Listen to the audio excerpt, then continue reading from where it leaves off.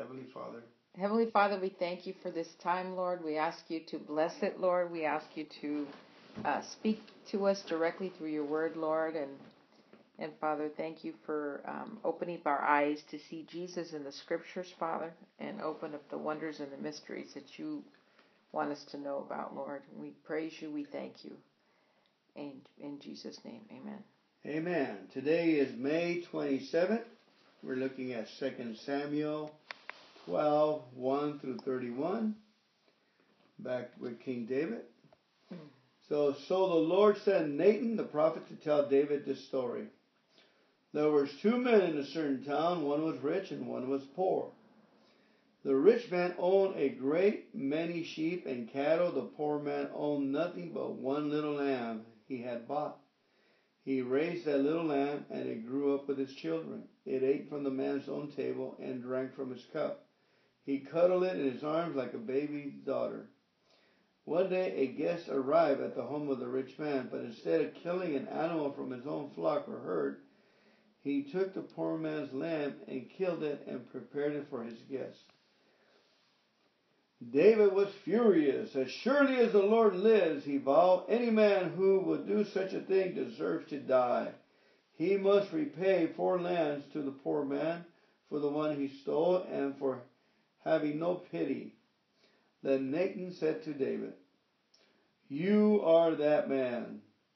The Lord, the God of Israel, says, I anointed you king of Israel and saved you from the power of Saul. I gave you your master's house and his wives and the kingdoms of Israel and Judah. And if that had not been enough, I would have given you much, much more. Why then have you despised the word of the Lord and done this horrible deed? For you have murdered Uriah the Hittite with the sword of the Ammonites and stolen his wife. From this time on, your family will live by the sword, because you have despised me by taking Uriah's wife to be your own. This is what the Lord says, because of what you have done, I will cause your own household to rebel against you. I will give your wife to another man before your very eyes, and he will go to bed with them in public view. You did it secretly, but I will make this happen to you openly in the sight of all Israel. Then David confessed to Nathan, I have sinned against the Lord.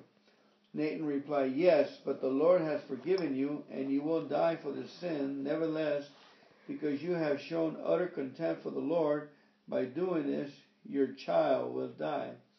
After Nathan returned to his home, the Lord sent a deadly illness to the child of David and Uriah's wife. David begged God to spare the child. He went without food and lay all night on the bare ground. The elders of his household pleaded with him to get up and eat with them, but he refused. Then on the 7th day the child died. David's advisors were afraid to tell him. He wouldn't listen to reason. While the child was ill, they said, what drastic things will he do when we tell him the child is dead? When David saw them whispering, he realized what had happened. Is the child dead? He asked. Yes, they replied, he is dead. Then David got up from the ground, washed himself, put on lotion, and changed his clothes. He went to the tabernacle and worshipped the Lord. After that, he returned to the palace and was served food and ate. His advisors were amazed. We don't understand you, they told him. While the child was living, you wept and refused to eat. But now the child is dead. You have stopped your mourning and are eating again. David replied, I fasted and wept while the child was alive, for I said, perhaps the Lord will be gracious to me and let the child live. But why should I fast when he is dead? Can I bring him back again? I will go to him one day, but he cannot return to me. Then David comforted Bathsheba his wife and slept with her. She became pregnant and gave birth to a son, and David named him Solomon. The Lord loved the child and sent word through Nathan the prophet that they should name him Jedediah, which means beloved of the Lord, as the Lord had commanded. Meanwhile, Job was fighting against Rabbah, the capital of Ammon, and he captured the royal fortifications. Joab sent messengers to tell David, I have fought against Rabbah and captured its water supply. Now bring the rest of the army and capture the city. Otherwise, I will capture it and get credit for the victory. So David gathered the rest of the army and went to Rabbah, and he fought against it and captured it. David removed the crown from the king's head, and it was placed on his own head. The crown was made of gold and set with gems and weighed 75 pounds. David took a vast amount of plunder from the city. He also made slaves of the people of Rabbah and forced them to labor with saws and iron and picks and iron axes and to work in the brick kilns, that is how he dealt with the people of all the Ammonite towns. Then David and all the army returned to Jerusalem. Okay, very quick, the thing that was interesting is this passage that I see right here in, I gave you your master's house and his wives and the kingdoms of Israel and Judah, and if that had not been enough, I would have given you much more. Yeah. But he said, but when you have despised the word of the Lord, horrible deed, and then down on verse 10, because you have despised me, despising the Lord, by taking Uriah wife. So when we sin, we're actually not just sinning, we're despising the Lord who put the law down. He's taking it personally. That's why people say that all sin is against God. It's not against each other. Mm. Yeah, good point. But I really like the much more. It's like when you have a problem, the Lord, if you don't have what you need, He desires to give you much more for your situation. Before you react to something, in whatever your situation is, He's ready. You just have to petition Him and work, get in the presence of Him so He can help you. So much more. So much more. Amen. David begged God to spare the child. He went without food and lay all night on the bare ground. Okay, then after the child is, it's interesting that David, he said, it's really interesting when we have relatives that are sick, that's the time that we should fast and pray and seek the Lord. And then when they're gone, we should eat and get together with the family members. And, if he's born again, we have a celebration. Amen. We don't go in for mourning like some of the Catholics do. They get on their knees and they start praying for their soul for days and weeks. And the other thing that's really interesting. It's a good point. Can I bring him back again? It's like, why should I fast when he's dead? Can I bring him back again? Nothing that you can do is going to bring that person back again. And I will go to him one day, but he cannot return to me. So it was real, maybe the fasting strengthened him. Amen. That's interesting. I didn't see that thing. I will go to him. Where's that at? It's in number 23. But why should I fast when he's dead? Can I bring? I will go to him one day, but he cannot return to me. Right. Beautiful. That's good. But the other thing that is really neat, it says right here that then David got up from the ground, washed himself, put on lotions, and changed his clothes. See, that's me at 5 a.m, and he went to the tabernacle and worshiped the Lord. See, he had to get out of his house, go down to church with the tabernacle, and he says he didn't pray. He says he worshiped God. He sang songs to him. He worshiped him. And then he returned, because he was already in the mood by fasting. And then he came back to his house, and he served, and he ate his food. So that's, we should do a little worshiping right before we drink our coffee and so forth, because we've been fasting for more than half a day. We should worship the Lord and give Him praise and thanksgiving. The other interesting thing is that the Lord loved the second child, because He had forgiven David. The Lord had forgiven you.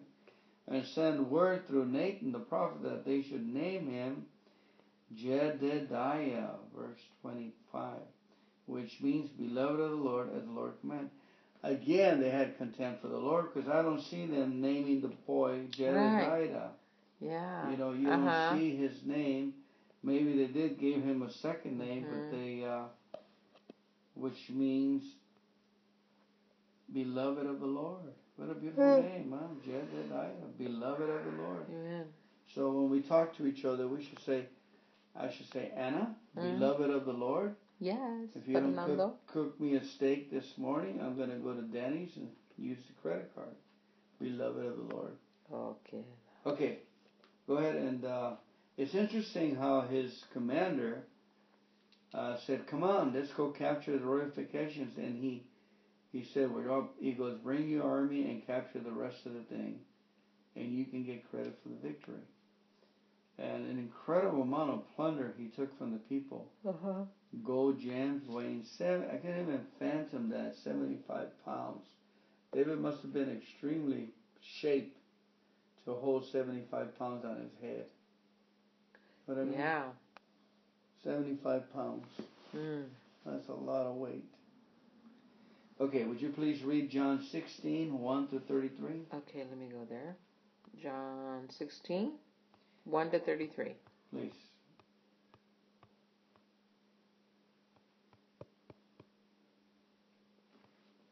Okay, here we go.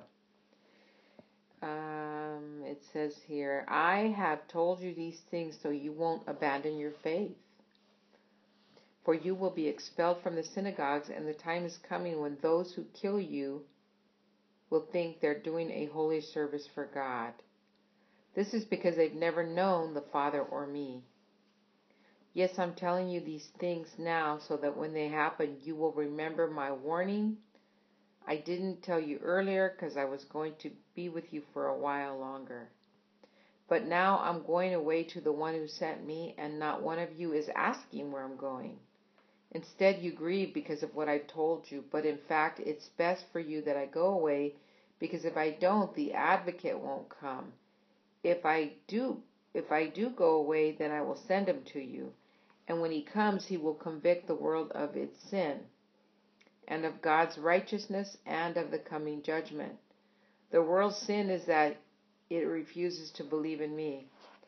Righteousness is available because I go to the Father, and you will see me no more. Judgment will come because the ruler of this world has already been judged. There's so much more I want to tell you, but you can't bear it now. When the Spirit of truth comes, he will guide you into all truth. He will not speak on his own, but will tell you what he has heard. He will tell you about the future. He will bring me glory by telling you whatever he receives from me. All that belongs to the Father is mine. That is why I said the Spirit will tell you whatever he receives from me. In a little while you won't see me anymore, but in a little while after that you will see me again. Some of the disciples asked each other, what does he mean when he says, in a little while you won't see me, but then you will see me, and I'm going to the Father? What does he mean by a little while? We don't understand. Jesus realized that they wanted to ask him about it, so he said, are you asking yourselves what I meant? I said, in a little while you won't see me, but a little while after that you will see me again.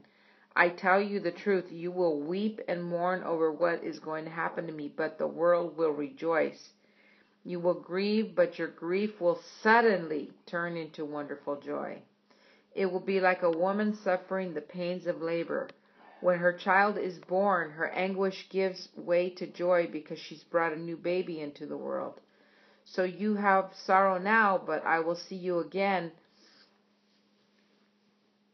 Then you will rejoice, and no one can rob you of that joy. Amen. At that time, you won't need to ask me for anything. I tell you the truth. You will ask the Father directly, and he will grant your request because you use my name. I haven't done this before. Ask using anything in my name, and you will receive, and you will have abundant joy. I've spoken of these matters in figures of speech, but soon I will stop speaking figuratively and will tell you plainly all about the Father. Then you will ask in my name. I'm not saying I will ask the Father on your behalf, for the Father himself loves you dearly because you love me and believe I came from God. Yes, I came from the Father into the world, and now I will leave the world and return to the Father. Then his disciples said, At last you're speaking plainly and not figuratively. Now we understand that you know everything. There's no need to question you. From this we believe that you came from God. Jesus asked, Do you finally believe? But the time is coming, indeed, it's here now, when you will be scattered, each one of you going his own way, leaving me alone. Yet I'm not alone, because the Father is with me. I have told you all this so that you may have peace in me. Here on earth you will have many trials and sorrows, but take heart, because I have overcome the world. Amen. Amen. All right, it's interesting right here in the beginning. Our main when we drink alcohol, it takes away hope, trust, faith, and believing. It's amazing how unbelieving we can become, suspicious, jealous. And I like where it says right here in John 9:8, and when he comes, he will convict the world of his sin, and of God's righteousness, and of the coming judgment. 8, now 9. Then it explains what he's talking about. The world's sin is that it refuses to believe in me. Amen. See, we already have a believer intact, and if we're believing in Father God, it's easier to make the transition. Amen. But number 10, righteousness is available because I go to the Father and you will see. See, this is the key to riches right here. Righteousness is available because I go to the Father. In other words, he's going to go to the cross. You're going to be, a clean bill is available to you, a clean ticket to go into heaven and to live, sinless life, no guilt, and benefits. And then judgment will come because the ruler of this world has already been judged. So that's verse 11. And in other words, if you don't get under his canopy, you're going to be stuck in canopy 11 with judgment. You'll be judged because you'll be right along with the ruler of this world that has already been pronounced judgment. So you're under the curse. When I don't believe, and that we talk to people, the judgment is already under there. The other thing is about the Holy Spirit. That the Holy Spirit would be our advocate. He will speak for us. And actually, I was reading down here, and it says that the Holy Spirit is more like a senior lawyer giving us, a junior lawyer giving us instruction on how to speak in court. He's giving us, he's encouraging us, he's strengthening us, and he's coaching us and how to say it. So that's why we have to talk to him and ask him, Holy Spirit, what do you think about this situation? Right. We need to give him more honor. I need your counsel. Involve him. Holy Spirit, thank you for walking with me and talking with me and guiding me today. I honor you and, worship the Holy Spirit. He said, what I received from the Father, then I will tell you. So I was picturing, here's God, here's the Father. The Father relays the information to Jesus, and then Jesus passes it on to the Holy Spirit. Amen. And then we... And that kind of, there's a scripture that says that, when you groan, that's a prayer. Like you can't even pray. You reverse the process. Yeah, right. And so the Holy Spirit picks that up and prays it up for you, and you're not able to do it. What's going on with this one person? Yeah. So that's amazing. Yeah. It's an intimate one-on-one advocate. Praying in tongues. Yes. Praying in tongues. that too, but the scripture says, But it says that our groanings that cannot be uttered. That's tongue, yeah, that's but I've also heard Pastor Prince teach us that he said even a sigh, Father, or just Amen. Even the groaning, you can't get it out. The Holy Spirit is constantly sending messages yeah. in our state. I guess if we're sad, yeah, or if we're or we're unbelieving, He needs a prayer. Or we're believing. It's like our advocate. We qualify and we have faith. If you're a believer, you have the Holy Spirit. He's your advocate. He's your personal advocate to help you.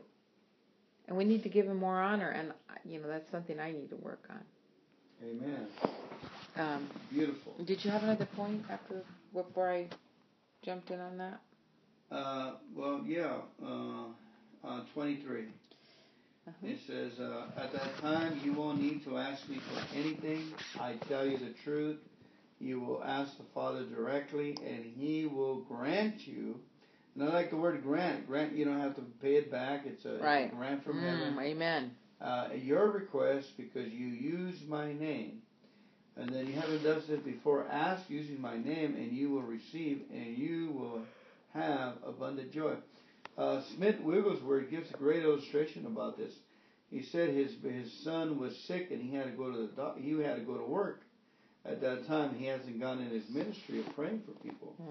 And he said he was a plumber, and his joy was so abundant when he was working with fixing some lady's sink. The lady asked him, I said, "Why are you so joyful?"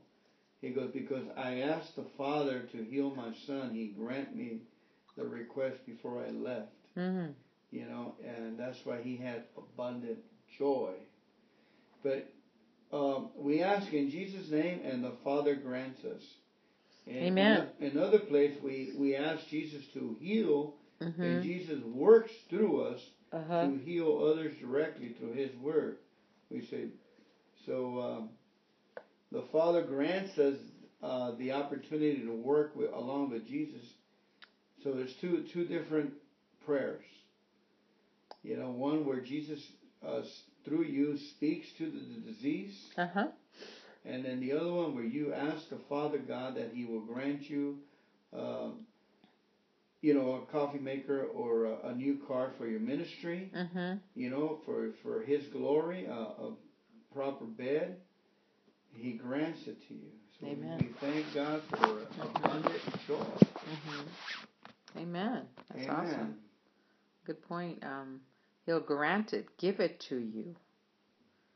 Our part is to believe when we petition or put the request in that we receive it and it's done and He's going to answer us. Even if it takes a year or 2 or 3. But we have to not doubt, but believe we receive it. And declare correctly. Don't speak any unbelief or doubt for your petition. Just stand on the fact that this word says here that if we ask anything in the name of Jesus, because you use my name, you'll receive and have abundant joy. But the Father will grant you the request because of Jesus. Amen. One thing. It's kind of the very, I love the very beginning. Jesus sets the stage for everything He's about to tell them. There's so much to tell the disciples, and before He leaves, but He says, "I've told you these things so that you won't abandon your faith." And He tells you, "This is going to happen. This is going to happen. I won't be here for a little while. Then I will be." I'm going to the Father, and you're going to be expelled from the synagogues. You're going to be scattered. He tells them ahead of time. They know this information ahead of time, so they won't abandon their faith. When these situations and trials come up, He wanted them to hang on to their faith, knowing that the end result was going to be abundant joy. And at the end where it says, I have told you all this so that you may have peace. And get this, it says, in me. Peace in me. Here on earth you will have many trials and sorrows, but take heart because I've overcome the world. So he's pretty much spells out, here's what's going to take place. Here's the chain of events that are going to happen. You're going to mourn for me. You're going to weep. But take heart because I've overcome. Because you have peace in me. Yes. Faith in yes. me. Not peace in anything else, but Jesus right here. I have overcome. I have the righteousness of God. Amen. I am the righteousness of God in Christ Jesus. Very good. Amen. But I like. But see, very good point. He starts it from the beginning. Yeah. He starts it in the beginning. I'm telling you these things so you won't abandon your faith. So I could, just picture Jesus is in the room and he's talking to us and he's saying, Fernando, Anna, you guys are going to have, there's going to be a time where you're going to, you're going to go through something. But you're going to have joy if you put your peace in me because I've overcome this problem you're going to face. Amen. So he tells you straight to your face, do not be troubled. Don't I've overcome the world. Yeah, and so he's telling us so we won't abandon our faith. Amen. Because he's telling us straight. This is like a straight up conversation. Amen. He wants us to keep our faith and peace in him because he's overcome. One of the things is I love the Book of John. I was getting. That was very good. I like that. I like the way you put it in there. Yeah. He is, not a pessimistic attitude or condescending or jeering and any kind of that, facetious, complaining, doubting, which is worse. You have the faith believing. Yes. But he's given us his down payment, the Holy Spirit. And the Holy Spirit love akens us to believe. So, we want to know, have the full measure of faith, full measure of believing. How do we do the works of God to believe in the name of His Son, And faith comes by hearing and hearing. Reading the Word of God, exactly what we're doing. Mm-hmm. And I this was a couple days ago that we were listening to a teaching that Pastor Prince was teaching. I think it's one of his older teachings, but he was saying that when you look in the Greek, when your faith comes by hearing and hearing the Word of God, in there it says in the Greek one of the words is Christo. So faith comes by hearing and hearing about Jesus. Cristo. Yeah. Amen. Okay, let's. Would you like to read the Psalms, or you want me to read them? Go ahead and read it. Ask God for eyes to see the twisted values of the world, to the sense of obeying His commands, to having sense to obey His commands. Amen. Psalms 119, 65 to 80. You have done many good things for me, Lord, just as you promised. I believe in your commands. Now teach me good judgment and knowledge. I used to wander off until you disciplined me.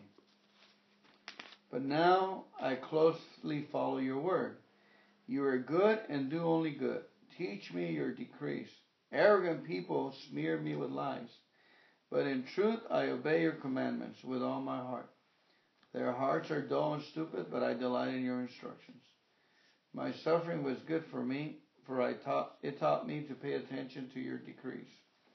Your instructions are more valuable to me than millions of gold and silver. You made me, you created me, now give me the sense to follow your commands. May all who fear you find a cause for joy. May all who fear you find in me a cause for joy. For I have put my hope in your word. I know, O Lord, that your regulations are fair. You discipline me because I needed it. Now let your unfailing love comfort me, just as you promised me, your servant. Surround me with your tender mercies so that I may live. For your instructions are my delight. Bring disgrace upon the arrogant people who lie about me. Meanwhile, I will concentrate on your commandments. Let me be united with all those who fear you, with those who know your laws. May I be blameless in keeping your decrees. Then I will never be ashamed. Amen. Proverbs 16:4-5. The Lord has made everything for his own purpose, even the wicked for the day of disaster. The Lord detests the proud. They will surely be punished. Amen.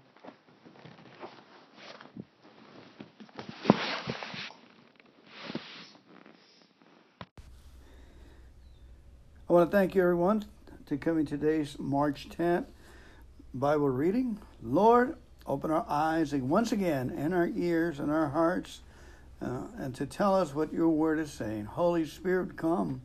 Jesus Christ, come. Father in heaven, hold us in your hands and help us to flourish in your time and your word for your will to be done in our lives. We are obedient, Lord, by reading your word an hour a day, Lord. We thank you for this time we have together. In Jesus' mighty name, amen. Reading today will be Numbers chapter 14, verse 1 for March 10th. Then the whole community began weeping out loud. They cried all night. Their voices rose in a great chorus of protest against Moses and Aaron. If only we had died in Egypt, or even here in the wilderness. They complained, why is the Lord taking us to this country, only to have us die in battle? Our wives and our little ones will be carried off as plunder. Wouldn't it be better for us to return to Egypt? Then they plotted among themselves, let's choose a new leader and go back to Egypt. Then Moses and Aaron fell down on their face ground before the whole community of Israel.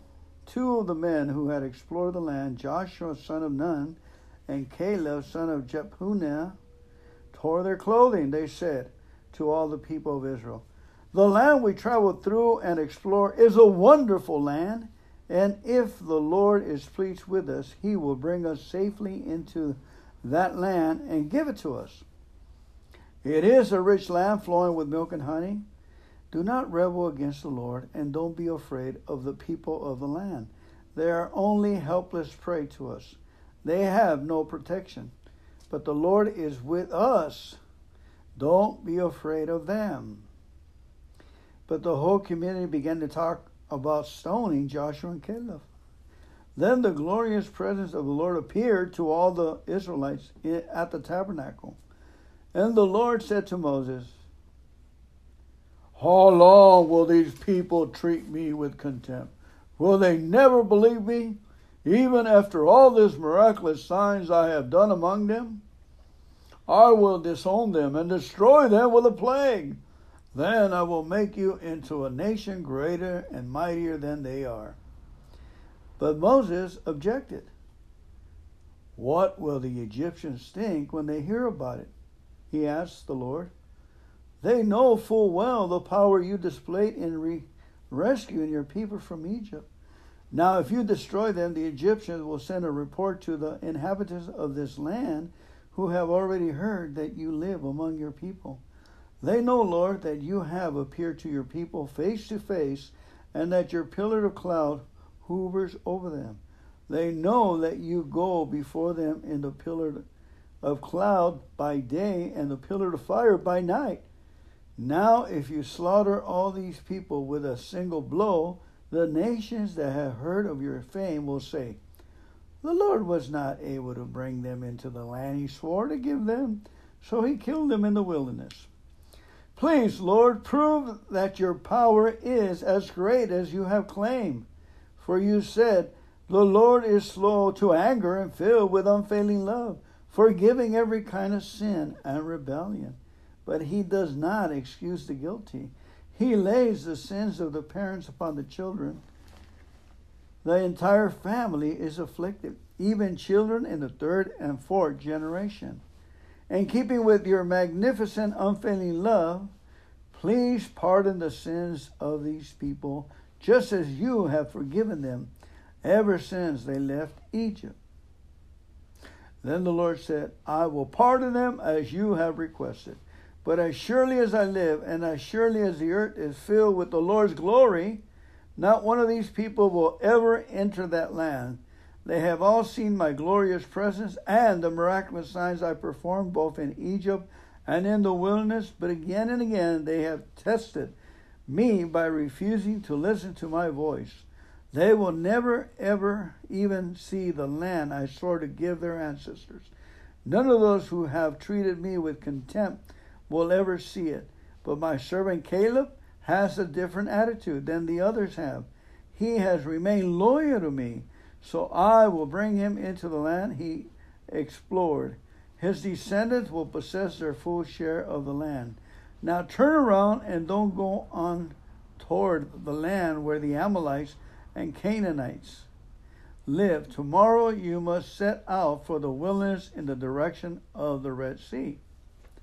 Then the Lord said to Moses and Aaron, how long must I put up with this wicked community and its complaints about me? Yes, I have heard the complaints the Israelites are making against me. Now tell me this, as surely as I live, declares the Lord, I will do to you the very thing I heard you say. You will all drop dead in the wilderness because you complain against me. Every one of you who is 20 years old or older and was included in the registration will die. You will not enter and occupy the land I swore to give you. The only exception will be Caleb, son of Jephunneh, and Joshua, son of Nun. You said your children will be carried off as a plunder. Well, I will bring them safely into the land, and they will enjoy what you have despised. But as for you, you will drop dead in the wilderness, and your children will be like shepherds wandering in the wilderness for 40 years. In this way they will pay for your faithlessness, until the last of you dies dead in the wilderness. Because your men explored the land for 40 days, you must wander in the wilderness for 40 years, a year for each day, suffering the consequences of your sins. Then you will discover that it is like what it is to have me for an enemy. I, the Lord, have spoken. I will certainly do these things to every member of the community who has conspired against me. They will be destroyed here in this wilderness, and here they will die. The 10 men Moses has sent to explore the land, the ones who incited rebellion against the Lord with their bad report, were struck dead with a plague before the Lord. Of all the 12 who had explored the land, only Joshua and Caleb remain alive. When Moses reported the Lord's word to all the Israelites, the people were filled with grief. Then they got up early the next morning and went to the top of the range of hills. Let's go, they said. We realize that we have sinned, but now we are ready to enter the land the Lord has promised to us. But Moses said, why are you now disobeying the Lord's orders to return to the wilderness? It won't work. Do not go up into the land now. You will only be crushed by your enemies because the Lord is not with you. When you face the Amalekites and Canaanites in battle, you will be slaughtered. The Lord will abandon you because you have abandoned the Lord. But the people defiantly pushed ahead towards the hill country, even though neither Moses nor the ark of the Lord's covenant left the camp. Then the Amalekites and the Canaanites who lived in those hills came down and attacked them and chased them back as far as Hormah. Then the Lord told Moses, give the following instruction to these people of Israel. When you finally settle in the land I am giving you, you will offer special gifts as a pleasing aroma to the Lord. These gifts may take the form of a burnt offering, a sacrifice to fulfill a vow, a voluntary offering, or an offering at any of your annual festivals, and they may be taken from your herds of cattle or your flocks of sheep and goats. When you present these offerings, you must also give the Lord a grain offering of 2 quarts of choice flour mixed with 1 quart of olive oil. For each lamb offer as a burnt offering or a special sacrifice, you must also present 1 quart of wine as a liquid offering. If the sacrifice is a ram, give a grain offering of 4 quarts of choice flour mixed with 1/3 of a gallon of olive oil, and give 1/3 of a gallon of wine as a liquid offering. This will be a pleasing aroma to the Lord.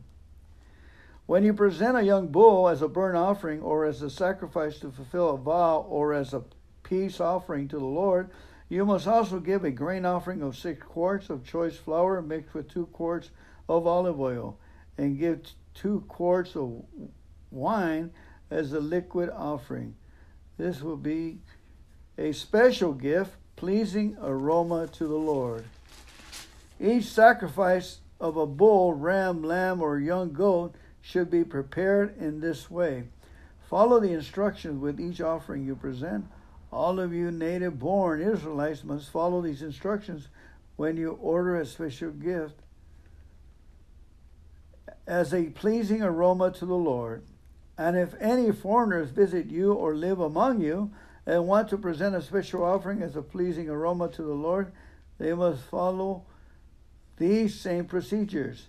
Native-born Israelites and foreigners are equal before the Lord and are subject to the same decrees. This is a permanent law for you, to be observed from generation to generation. The same instructions and regulations will apply both to you and to the foreigners living among you. Amen. That was a reading of Numbers 14 to 15, verse 16. In these studies, okay, Anna, would you like to comment on that? Yeah. Let's see where we're here.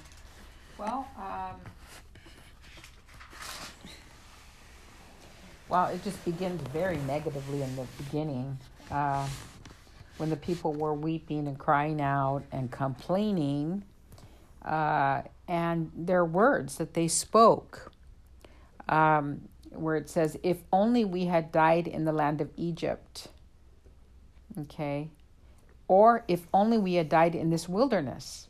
Why has the Lord brought us to this land to fall by the sword?" Okay, that our wives and children should become victims. Would it not be better for us to return to Egypt? So right there, it just shows that the Lord has already done much for the people, and they're complaining. And that just stood out really to me, because when we speak something, our words mean something. It has power. You know, it says in the book of Proverbs, I think 10:22, that there's life and death in the power of the words, and you'll eat the fruit thereof. So here are the people seeing all these signs and wonders that the Lord did for them while they're traveling through the wilderness, and their faith is not even anywhere near after seeing all that's happened.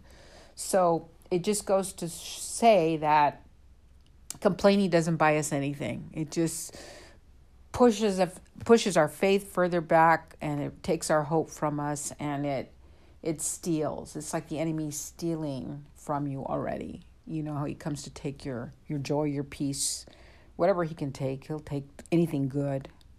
And I think that's a good lesson for us today. Like, are we thankful for where we're at right now, even though it's not perfect? Do we believe that God has good plans for us? Do we believe his word and his promises? And if so, when we're going through those trials, then speak those things out. So that's kind of what really came out, that, do I really want to go back to the past where I came from before I was born again? No. Do I want to walk in the world the way I used to and things weren't as successful for me? I don't want to go back. I may not have seen the Lord. I may have seen the Lord on my his miracles on my life. Yes. But these people, if a pillar of cloud was available to you in the heat, wouldn't you be grateful here out in Glendora when it gets to be 110, the Lord sends a pillar of shade to you? I would just be jumping for joy, but that's me. So And then you got that Joshua and Caleb who went to spy out the land, and they came back with a good report. Where the people were afraid, and they're trying to convince the others that they're going to a good land, okay, of milk and honey, and don't be afraid. But I like this part, and I've heard it recently in the teachings, a few teachings I've been listening to this year. It says in number 9, 14:9, it says, "Only do not rebel against the Lord, nor fear the people of the land, for they are our bread. Their protection has departed from them, and the Lord is with us. Do not fear them." Okay, so they came back, the two, and they said, look, where we're going, we got this, because the Lord is with us. And that's our bread. That's where we're going to eat, from these big giants or whatever. It's going to give us, the bread for today. It's just kind of interesting. Do not be afraid. Okay. So then they got, they brought the good word, right? They brought a good word that said, hey, this is a good place. In my version, it says here, the land we passed through to spy out is an exceedingly good land. If the Lord delights in us, then he will bring us into this land, and he gave it to us. Okay, so that's a good point, because they've already set the, what it is that they saw, okay?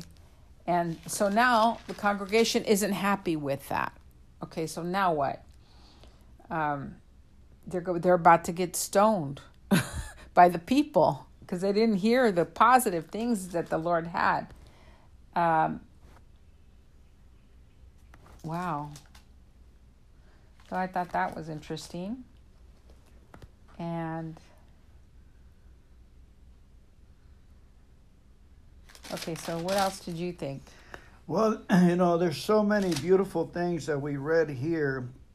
But the point is, I really like the way Moses' attitude was towards God. Oh, yeah. He says, please, Lord, prove that your power is as great as you have claimed.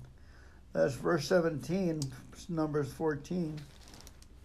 For you said, the Lord is slow to anger and filled with unfailing love, yes. forgiving every kind of sin and rebellion, but he does not excuse the guilty. He does not excuse the guilty. He lays the sins of the parents upon the children, upon the entire families affected. So if I'm complaining, I'm cursing myself and I'm affecting my family, so to speak.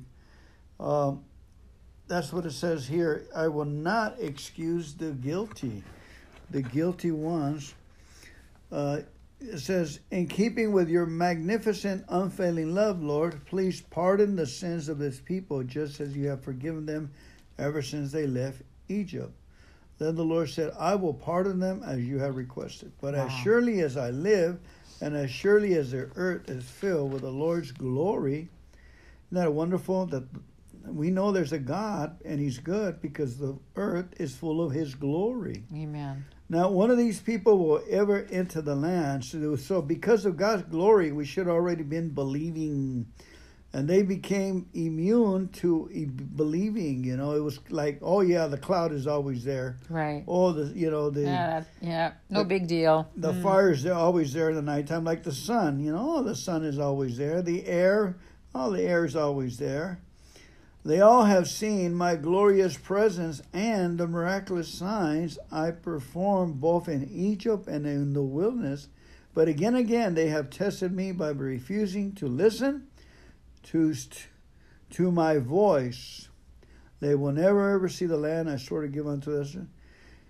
And I like this. Caleb has a different attitude. Yes. It's all about attitude, folks. Yes. Giving God the benefit of the doubt. There's so much glory of creation, we don't have any footing to stand on. Even the earth belongs to the Lord. Everything above ground is a miracle. That's why we have an incredible amount of benefits. And the minute we complain, we cut ourselves up, further from the already established blessings. We're complaining from established blessings already, things that we didn't work for. And then you go to complaining, you are going to cut yourself off for the things that really matter. I am sorry, Lord, if I said anything wrong this morning. I was kidding around with Anna, and I pray, Lord God, in Jesus' name, you forgive me for my wrong words, Lord God. May I do something to make up for them, Lord God.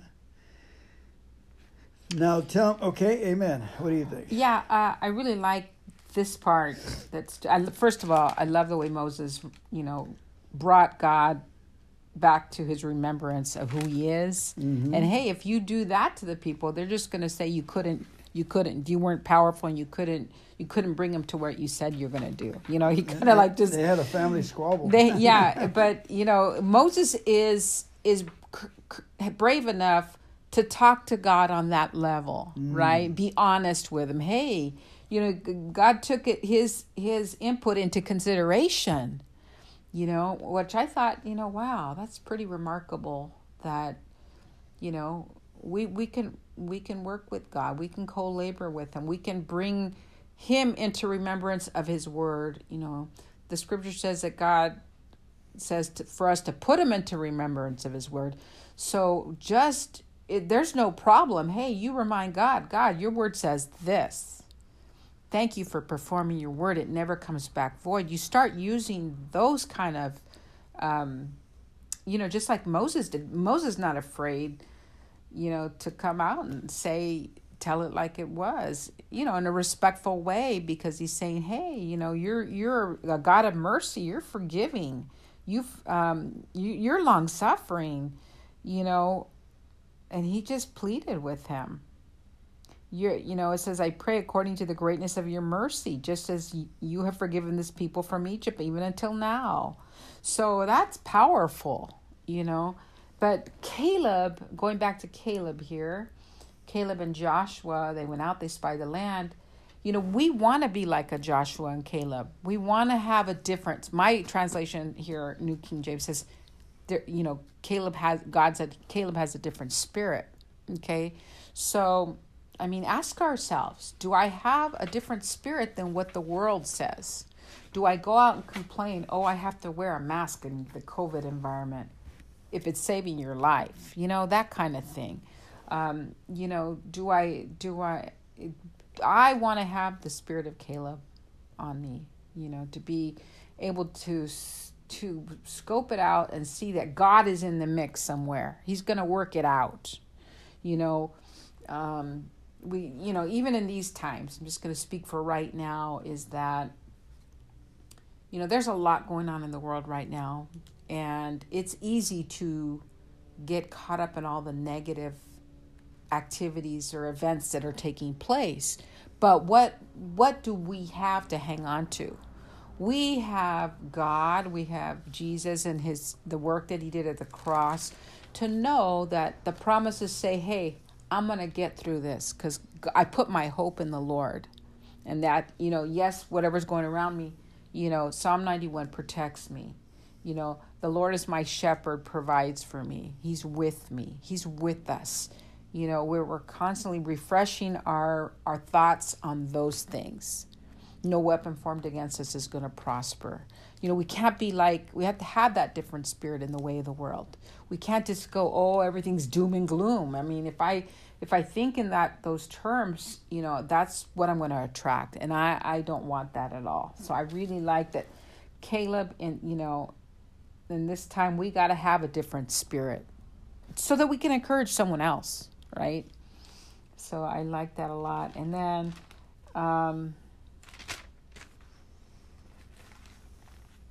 it looks like the people changed their minds. It says, we're going to go to the top of the mountain. Here we go. To the place which the Lord has promised, even though they've been told they're not going to go there. Amen. Yeah. I like the how this Bible explains right here. It says, the land we traveled through and explored is a wonderful land. Mm-hmm.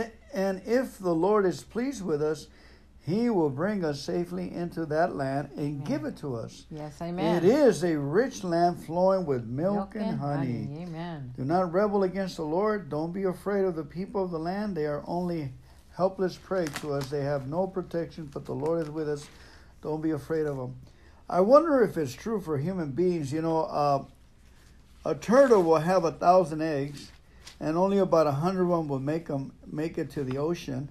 The rest will be eaten up by, you know, they won't make it because of the accidents and everything. Well, they'll go the wrong way, whatever. I said that because a lot of us God gives us dreams and visions.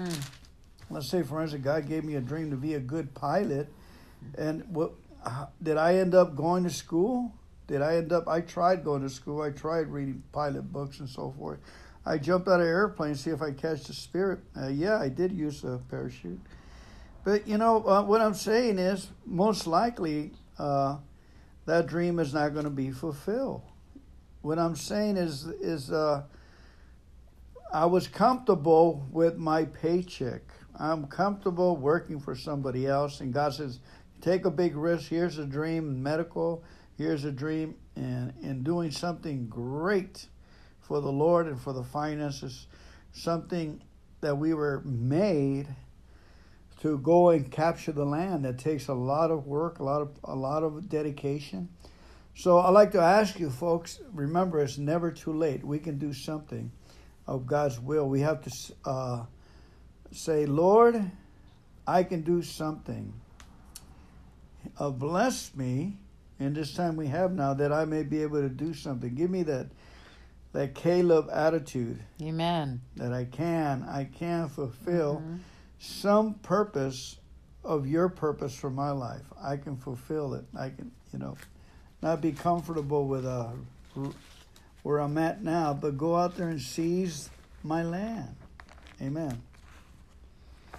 I had a thought, but it fled from me. Yeah. Okay, we didn't really touch too much on the offerings that the Lord told Moses to tell them about.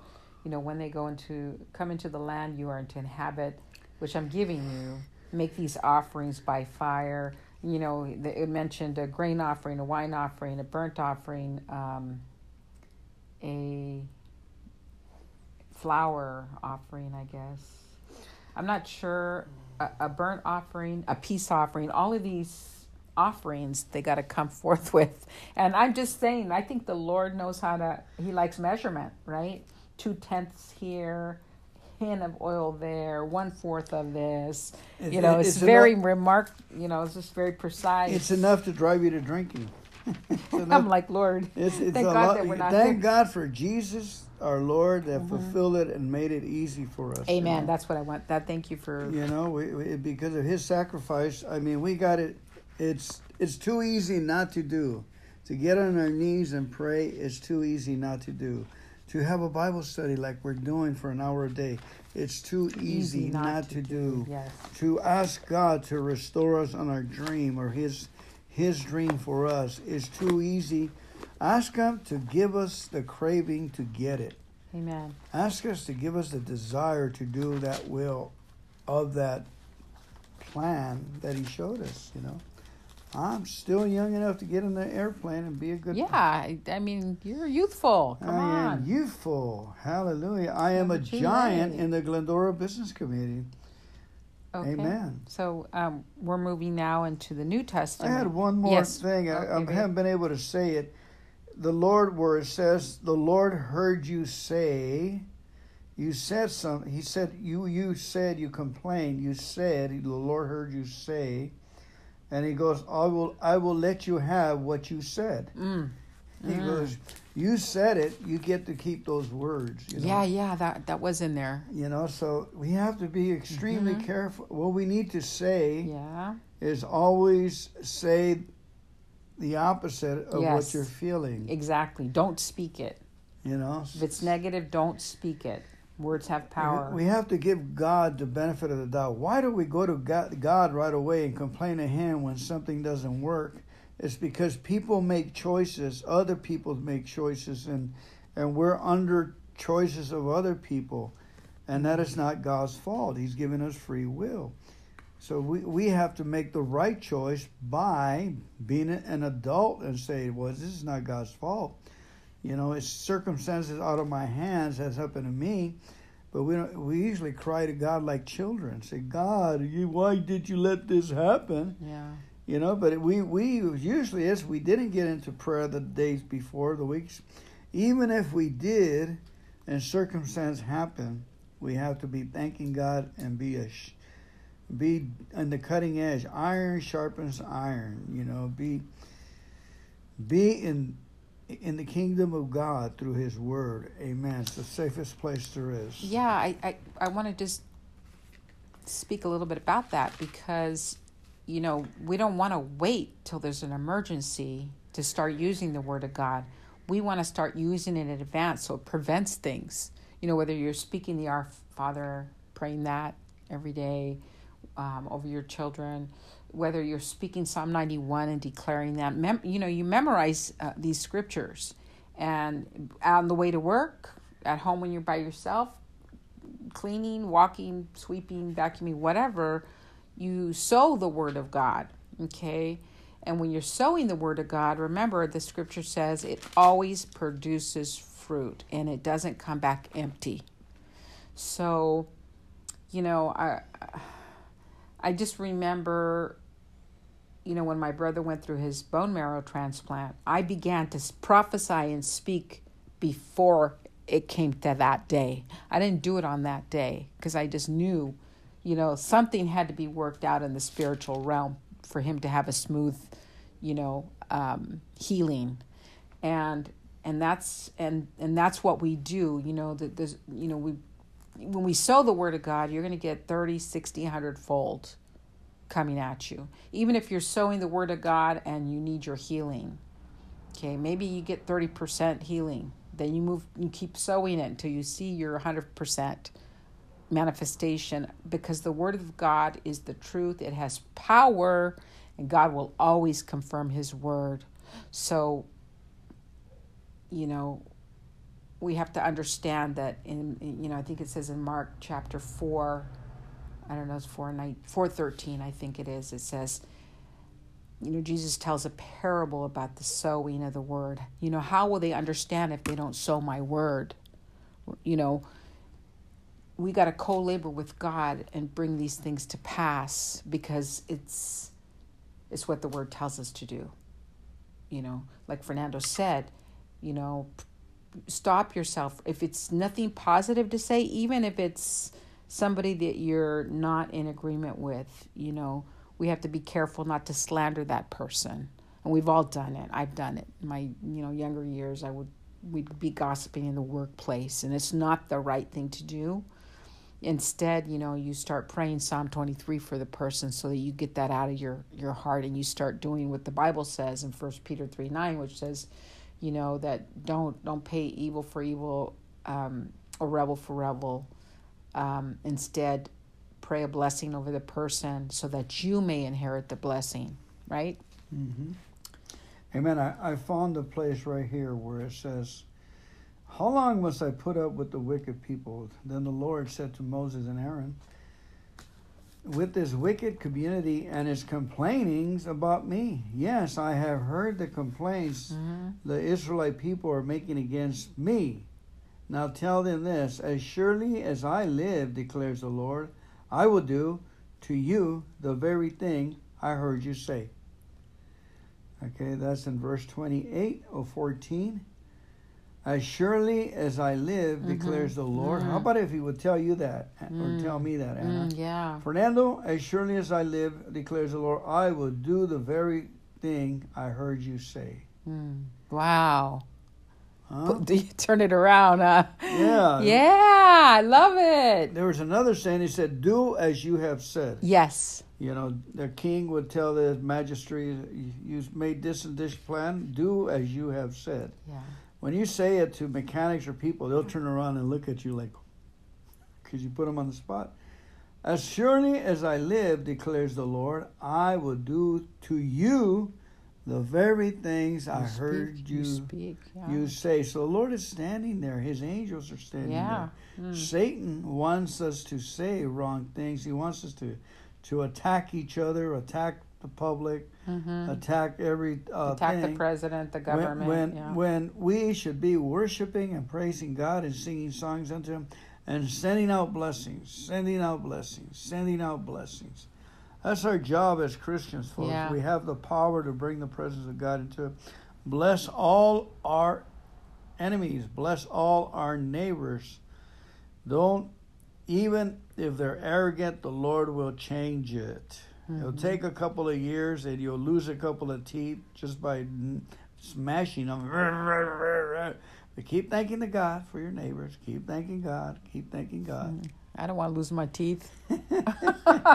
I'm scared. All right, baby. Would you take us home? Okay, let's go with Mark chapter. We're going to the New Testament, Mark chapter 14.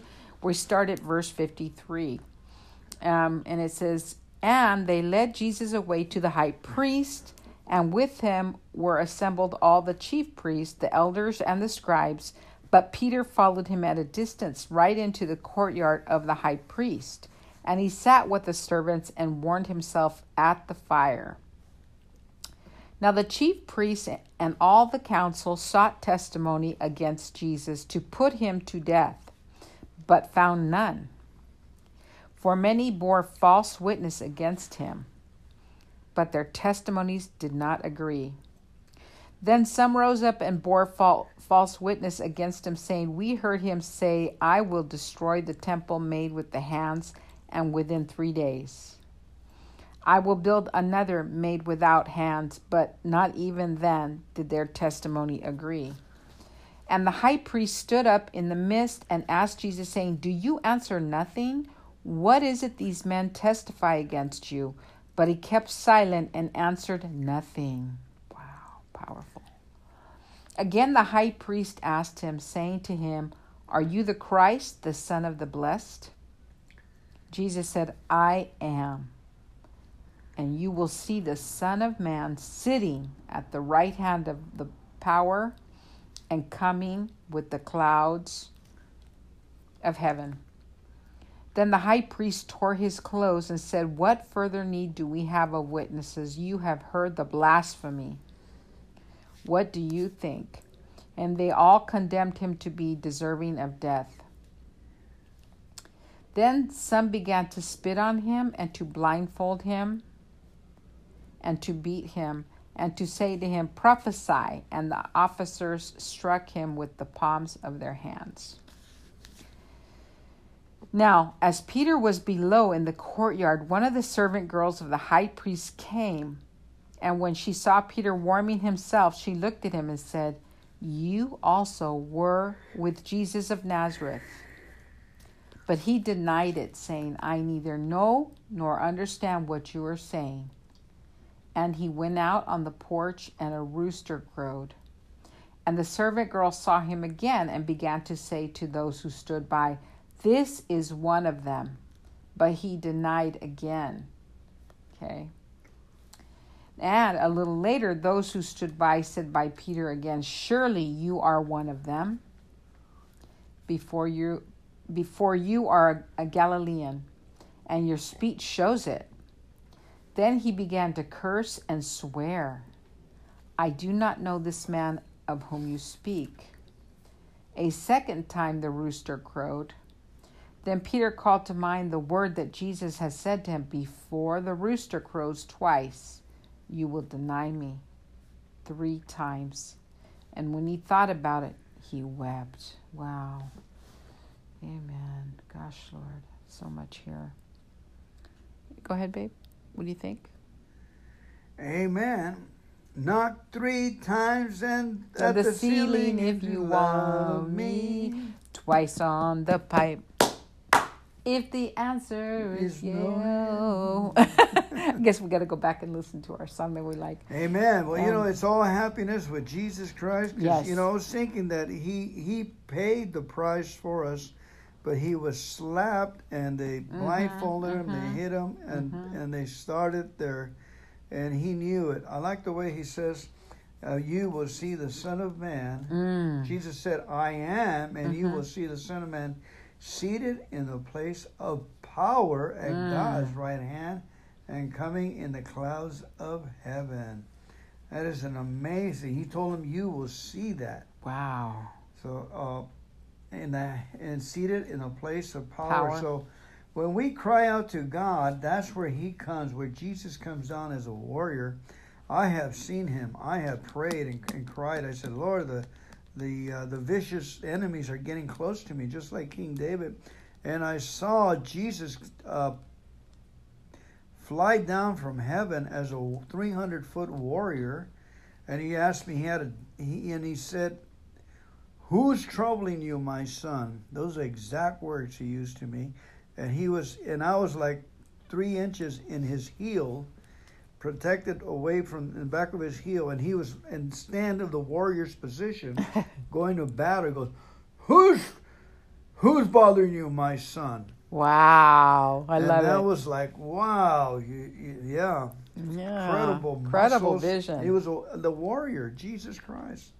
He goes, he will come down and protect us because we are His. We are His. I have seen Him beat guys up and they'll teach them to mess with me. You cry out to the Lord will come and sweep down. But most of us, He expects for us to use His word and to be, like Jesus said, you are God's. To speak properly, prophesy. The best thing I can say for me is to speak His promises. A little Amen. book, the promises of God. Amen. And speak them out on a daily basis with a big glass of water. Bless the water, call the water wonderful water in unison, and then speak your scripture faiths into the air that will take flight and come back someday and bless you. Oh.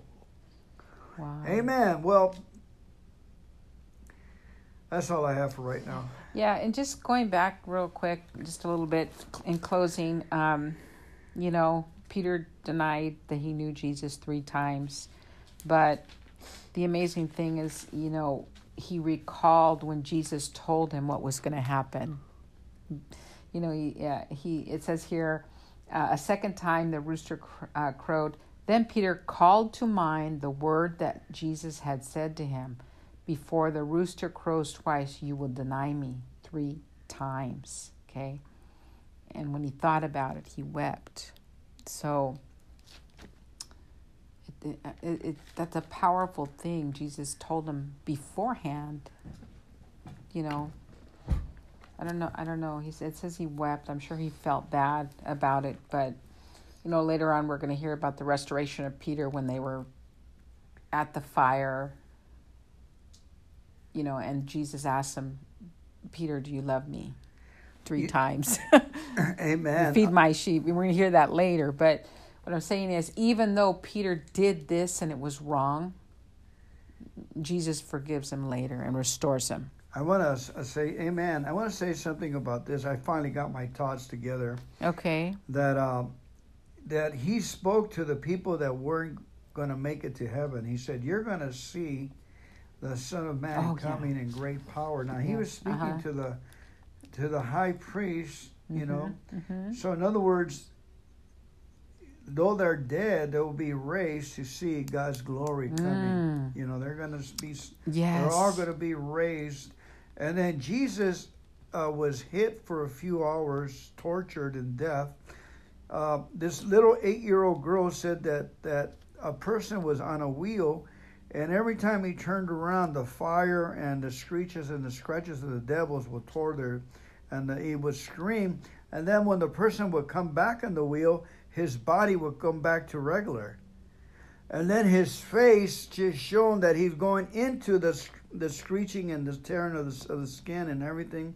And he's going to receive all that pain again. Eternity. He was stuck on that, going around and around, being torn, his flesh. But, Jesus' flesh was torn once.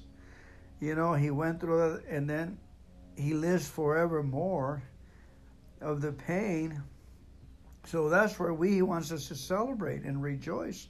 I have overcome the world. I have given you my peace, my sinless peace. I am the Lamb of God. Amen. All this, that he fulfilled the most honest pleasure of pleasing God and went into heaven. He's given us that as a gift, as an entrance. His grace, His grace. We're Amen. covered. When God sees us, folks, He sees the blood of Jesus, of His Son, covered.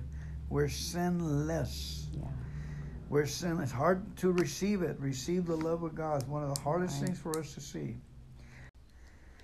Okay, commit your heart, your actions, your wisdom, and your will to God. Pray for God's rescue. Amen.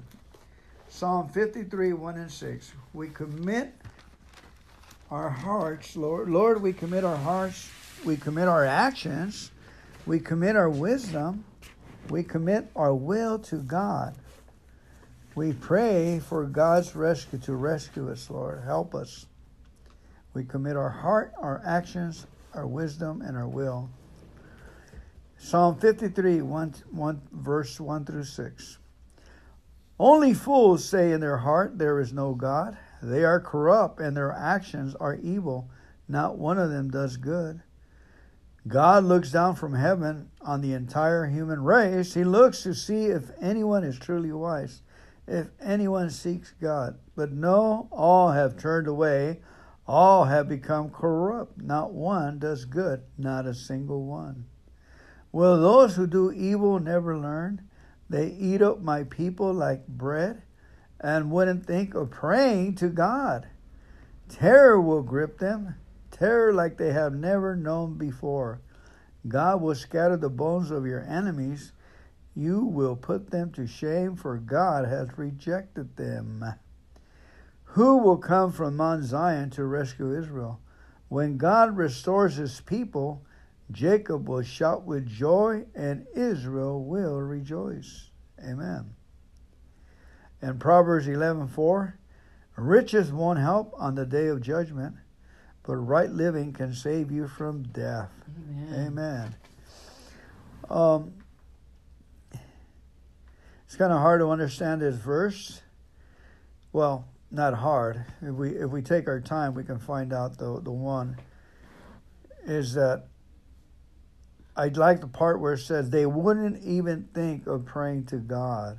You know, people that eat up my people, that keep mocking and complaining, criticizing and condemning, and are not even thinking of praying to God. God will scatter the bones of those enemies and will put them to shame for God. The other thing that I see here is paranoia. Paranoia hits people, and it mentioned it right here. That, you know, that it's if we don't pray to God, we're susceptible to paranoia at times. Wow. All right, let's go ahead and finish up. Would you finish up a simple prayer, babe? We kept the people for long. Thank you guys for, if you kept this long, you're a wonderful person. Wonderful. Father God, we just thank you. We thank you that we heard your word, and we know that faith comes by hearing, and hearing the word of God. And we thank you that we have read your word, we believe your word, and thank you for teaching us and speaking to our hearts. And thank you that the people under the sound of our voice are going to receive your word, seek you, and believe in the Lord Jesus Christ so they may prosper. So, Father, thank you for this time. We bless the word. We believe it's going to produce fruit. And we just thank you for being such an awesome, awesome God. In Jesus'